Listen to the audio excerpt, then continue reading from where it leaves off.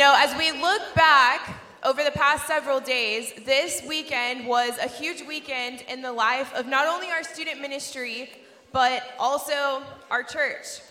And for those of you who are still recovering from Movement Weekend, I hope you've had a chance to get some rest and to think back on how God has moved and how he's worked in your life over the past few days. I've had the opportunity to be a part of student ministry for over 8 years now. And weekends like Movement Weekend never get old because it is so cool to see how God uses just 72 hours to completely transform the trajectory of someone's life. It's so cool to see what happens when we unplug, when we disconnect from our routines, from our busyness, to see how God moves and works in our life in such a short period of time. However, I think after an event like this, there's a dynamic that we all have to consider. I think sometimes after we experience events like Movement Weekend and camp, that it can be difficult to figure out how to move forward. We've just seen God move in this really amazing, powerful way, and it's like Monday morning, you're sitting back in first period, and you're kind of thinking to yourself, okay, where do I go from here? What's next? How do I begin to live out the decisions that I just made this weekend? And I think that if we're not careful, if we're not smart about how we approach events like Movement Weekend and camp, that we find ourselves in what we often call the event cycle. You've probably heard us talk about this before, but here's what I mean by this. Sometimes what happens is that after we attend a weekend like Movement Weekend or camp, or we've been a part of some event where we've seen God move in this really powerful way, God has become personal to us. We've never felt closer to him. Maybe that's because we made a decision to follow him for the first time. Or maybe we've decided to go public with our faith through baptism. Whatever it may be in our life, whatever it is that we've experienced, we've seen God move in such a powerful way that after that event is over, we will do whatever is humanly possible to keep it going. We tell ourselves things like, all right, I just experienced God in this really amazing way. Now is the time that I'm going to start to take my faith seriously. I just saw God show up in this huge way in my life.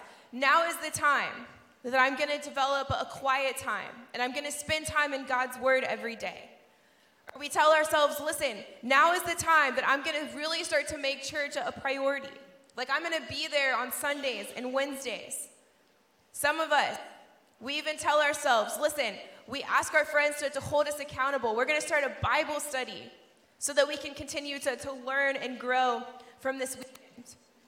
And so many times what happens is we have the very best of intentions. Like none of those things in and of themselves are bad. But what happens is the further we get removed from a weekend like Movement Weekend, the emotions begin to wear off. We go back to our normal routines of school and work and sports. We get busy with homework. We get busy hanging out with our friends, with all the things that we have going on.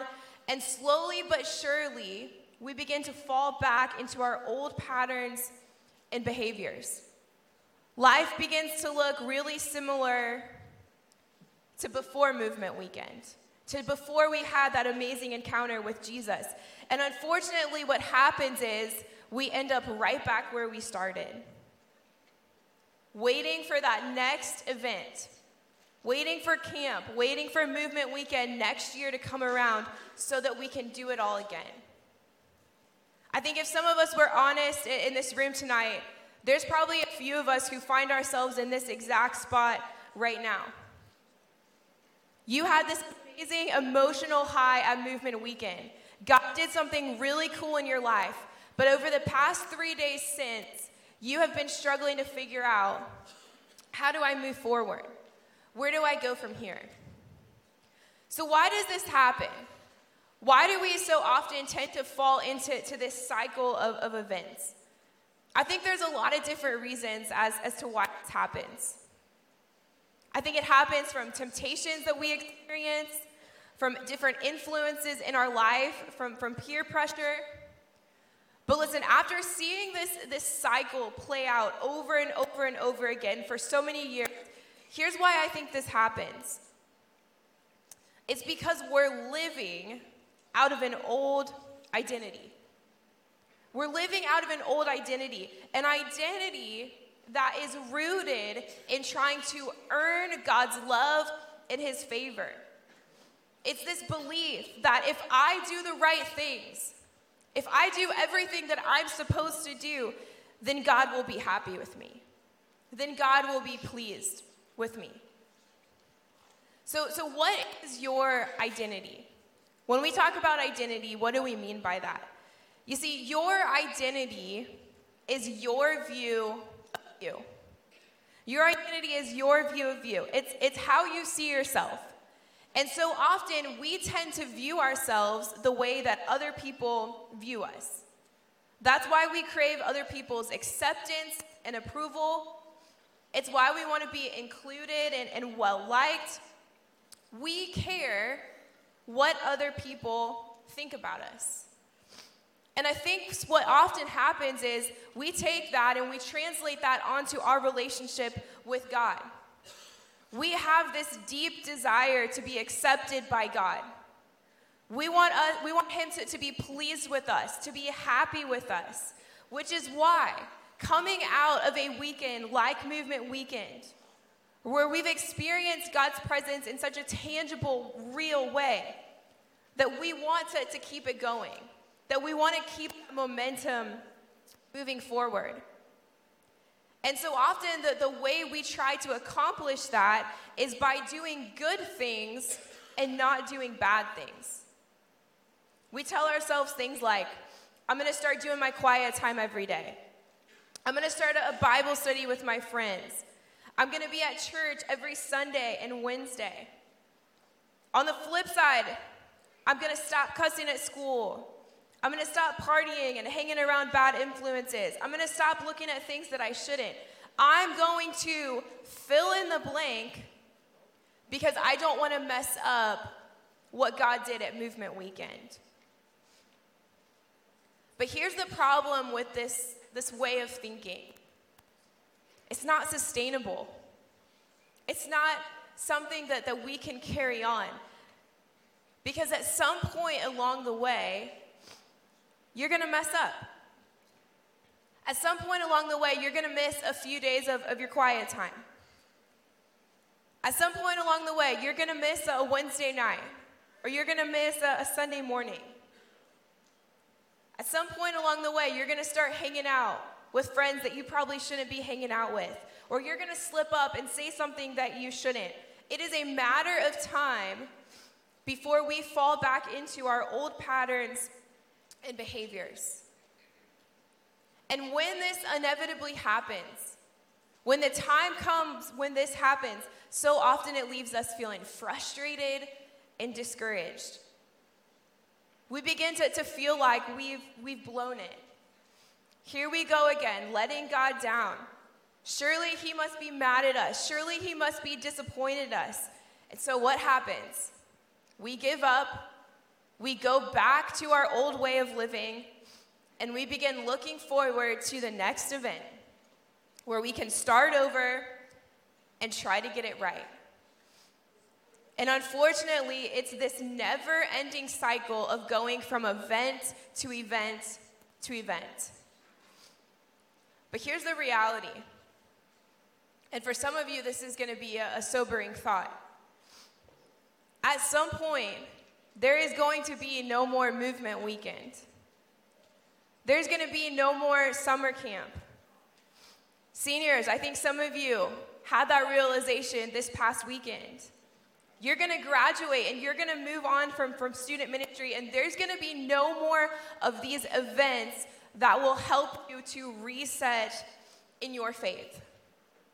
They won't exist anymore. So what do we do? How do we break this cycle of going from event to event to event? You see, to experience genuine, lasting change, the kind of change that I think, if we're honest, we all want to experience in life. There has to be a change in our identity, in the way that we view ourselves. Because ultimately, our behavior, the things that other people see, is an overflow of who we are. It's an overflow of what's going on the inside.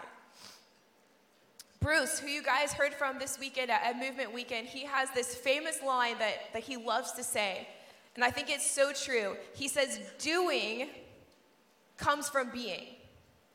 Doing comes from meaning that what you do, your actions and behaviors, they are ultimately a reflection of who you are on the inside. Your actions are a direct result of what's going on in your heart. And here's what I want you to understand. If you have placed your faith in Jesus for your salvation, then there has been a change in your identity. There has been a change in who you are. You see, God, he sees you differently now. You are not who you once were. And we have to learn to live in response to that new identity. Because we won't begin to experience the change that we ultimately want to see in our lives until we begin to see ourselves the way that God sees us. So tonight, as we wrap up, I'm going to give you just 3 really simple truths about our identity. 3 really simple truths of who we are in Christ. And for some of you, these are going to be things that you've probably heard before, because they're things that we often talk about in church so many times. But unfortunately, I think they're hard for us to believe. They're hard for us to put into practice in our own life. So who does God say that we are? What is our identity?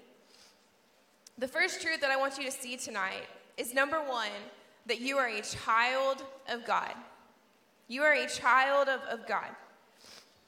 You see, we have one God that has eternally existed in 3 persons. God the Father, God the Son, and God the Holy Spirit. In church, you'll often hear it talked about as the Trinity.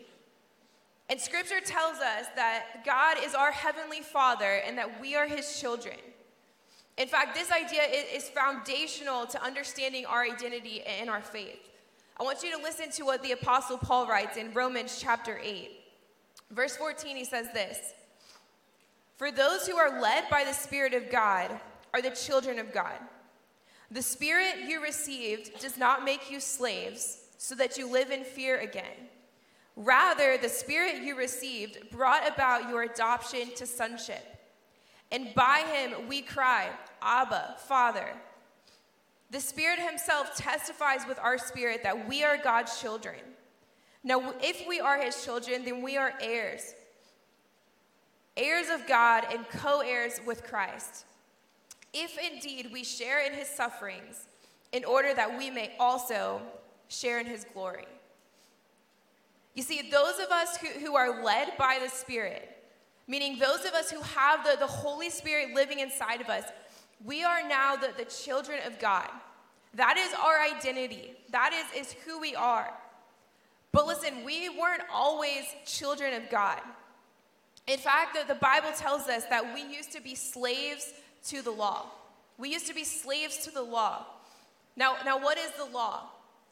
The law are rules and commands that God gave us. They're commands that we see in the Old Testament. Things like, don't lie, don't steal, don't murder. But unfortunately, see, this law was unable to make us right with God. It couldn't change our relationship with God. All it did was point out how messed up we were. All it did was point out the distance that exists between us and God. But you see, if we are in Christ, if we have the Holy Spirit living inside of us, then there has been a change in our identity. We are no longer slaves to the law. It's not about trying harder or doing better or trying to be the best person that you possibly can. No, the fact is that we are God's children. There has been a change in our relationship with God. We have been adopted into his family. And listen, being in God's family, it comes with certain rights and privileges. I want you to just think about this for a minute. If you are a child of God, you now have direct access to your heavenly Father. You don't have to approach him with fear and with shame or with worry. Instead, you can approach him with boldness and confidence. You can call him Dad. But not only are you a child of God, you are a co-heir with Jesus, meaning that you have the same rights and privileges as Jesus. Listen, when the Holy Spirit lives inside of us, we have become children of God, meaning we can have that close and personal relationship with him. That has become our identity. The second truth I want you to see tonight, number 2, is that we are God's handiwork. We are God's handiwork. In Ephesians chapter 2, verse 10, it says this: "For we are God's handiwork, created in Christ Jesus to do good works, which God prepared in advance for us to do." You see, you and I, we are God's handiwork, meaning that we are his workmanship. And we can see the fingerprints of God all over our lives. You and I, we have been designed on purpose with a purpose. God has gifted each one of you a unique set of skills. He's gifted you a unique set of abilities, of passions. He's gifted you a unique personality. And he's also created you with some unique aspects as well. He's created you with quirks, with things that you might not necessarily love about yourself, with insecurities. There is nothing that God has created in you that is a mistake. And why has God given us these things? Why has he designed us the way that he has? He designed us this way in order to do good works, for you to be a blessing to other people, to make a difference for his kingdom, to point other people to Jesus. But notice, none of these good works that you and I are to do are an attempt to earn God's love or to earn his approval. These good works, they are not about trying to get God on your good side. They're not about trying to make God happy so that he's pleased with you. They are your response to God's love and approval of you. They come from an overflow of who you already are, your identity.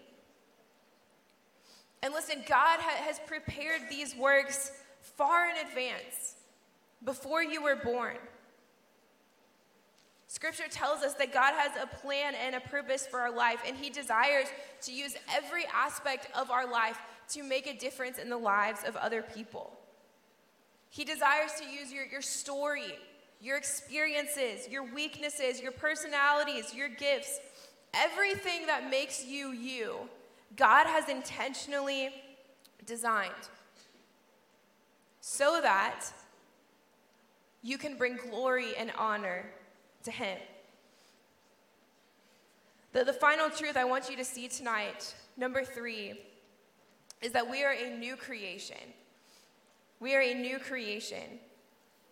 In 2 Corinthians chapter 5, verse 17, it says this: "Therefore, if anyone is in Christ, he is a new creation. The old has gone and the new is here. All of this is from God, who reconciled us to himself through Christ and gave us the ministry of reconciliation. That God was reconciling the world to himself in Christ, not counting people's sins against them. And he has committed to us the message of reconciliation." You see, when you place your faith and your trust in Jesus, you don't just become a better version of yourself. The Bible tells us that you have become a brand new creation. Something has fundamentally changed about your nature. You change at your core. In fact, the Bible goes as far to tell us that when we place our faith and our trust in Jesus, we die to our old self and we put on the new self. And listen, this is why you and I, we can't lose our salvation.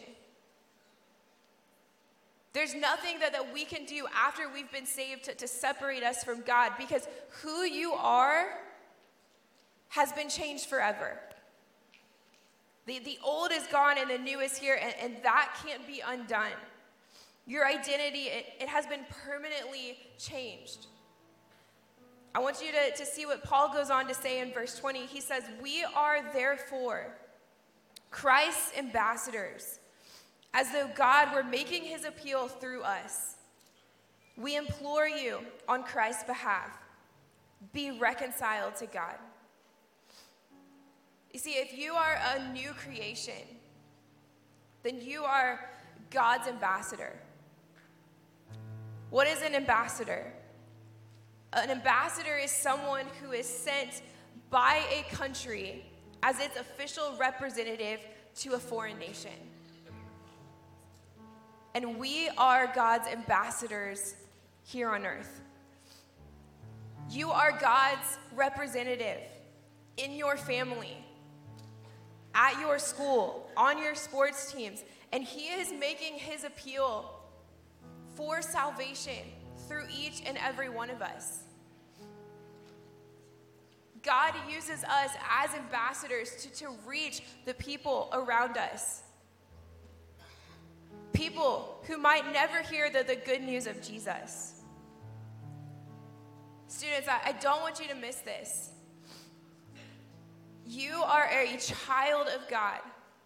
You are a co-heir with Christ. You are his handiwork. You've been designed on purpose, with a purpose, and you are a new creation. Listen, you and I, we represent God here on earth. That is who you and I are.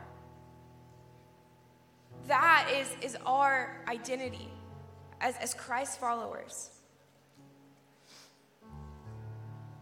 For years, I have always been big on setting goals for the upcoming year. How many of you every year make New Year's resolutions for yourself?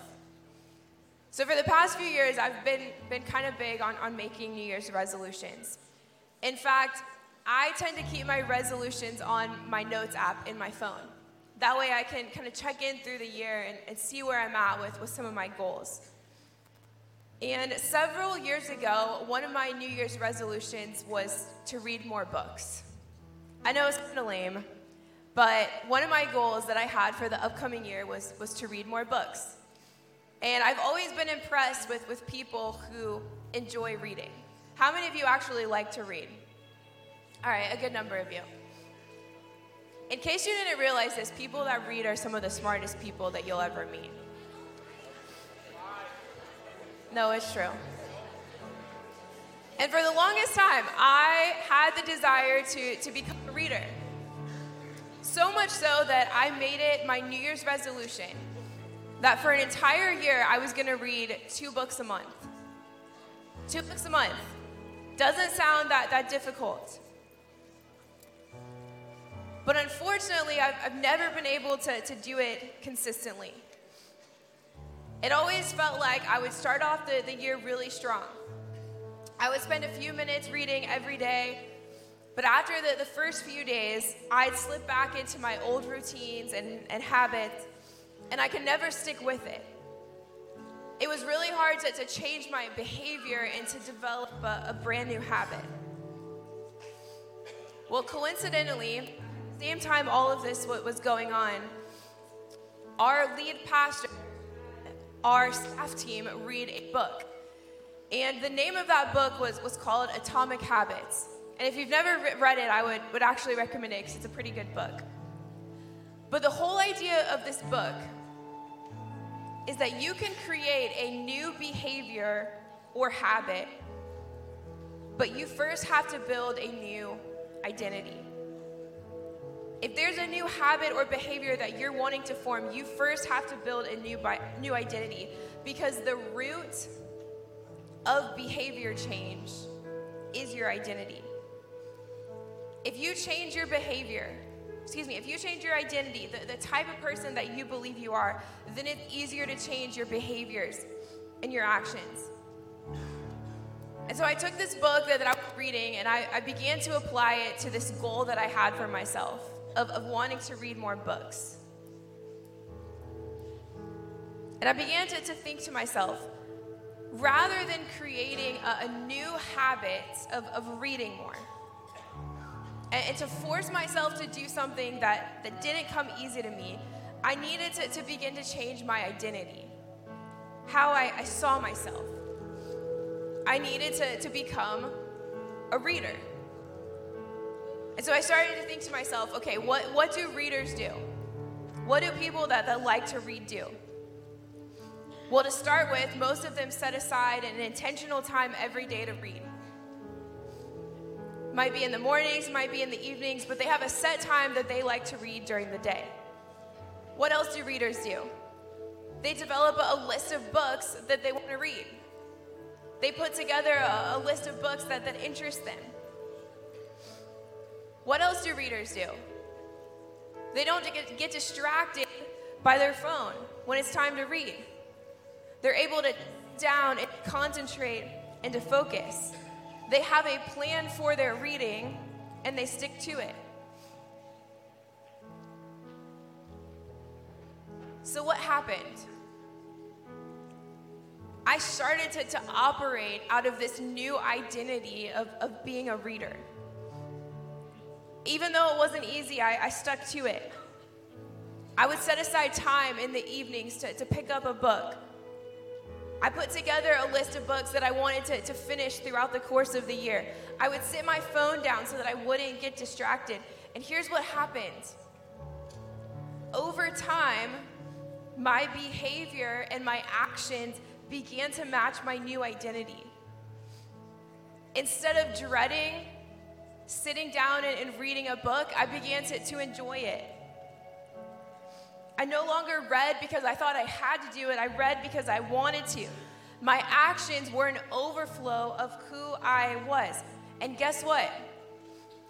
That year, I finished over 20 books. A goal that I had never thought that I could accomplish. A goal that I never thought I had accomplished at the beginning of the year. All because I began to change my identity. I began to change how I saw myself. Listen, guys, the same is true when it comes to the Christian life. The same is true when it comes to the Christian life. Don't just force yourself to try and have a quiet time. Don't just try to develop a new behavior or habit. Remind yourself that you are a child of God. And what does a child do? They spend time with their father. A quiet time isn't something that you have to do. A child of God is who you are, so you spend time with your heavenly Father. Listen, don't just try to be a good person and do the right things. Instead, remind yourself that you are God's handiwork. You have been designed by God on purpose, with a purpose, and He has created you to do good works. Good works aren't just something that you do. Good works are an overflow of who you are because you love God. Listen, don't just try to fight sin. Don't just try to white knuckle it and try to resist it. Remember that you are a brand new creation. The old you is gone. Fighting sin isn't something that you just do. You have been crucified with Christ. It is no longer you, but it is Christ who lives in you. Listen, don't just try to be a good example for Jesus. Don't just try not to cuss or to gossip or lose your temper. Listen, you are an ambassador of God here on earth. You represent your heavenly Father wherever you go.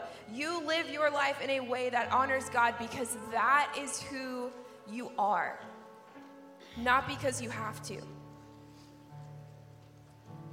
So the question that I want to leave you with tonight is simple. But I think it's a question that many of us struggle to answer at times. Are you living out of your old identity, or are you living out of your new identity?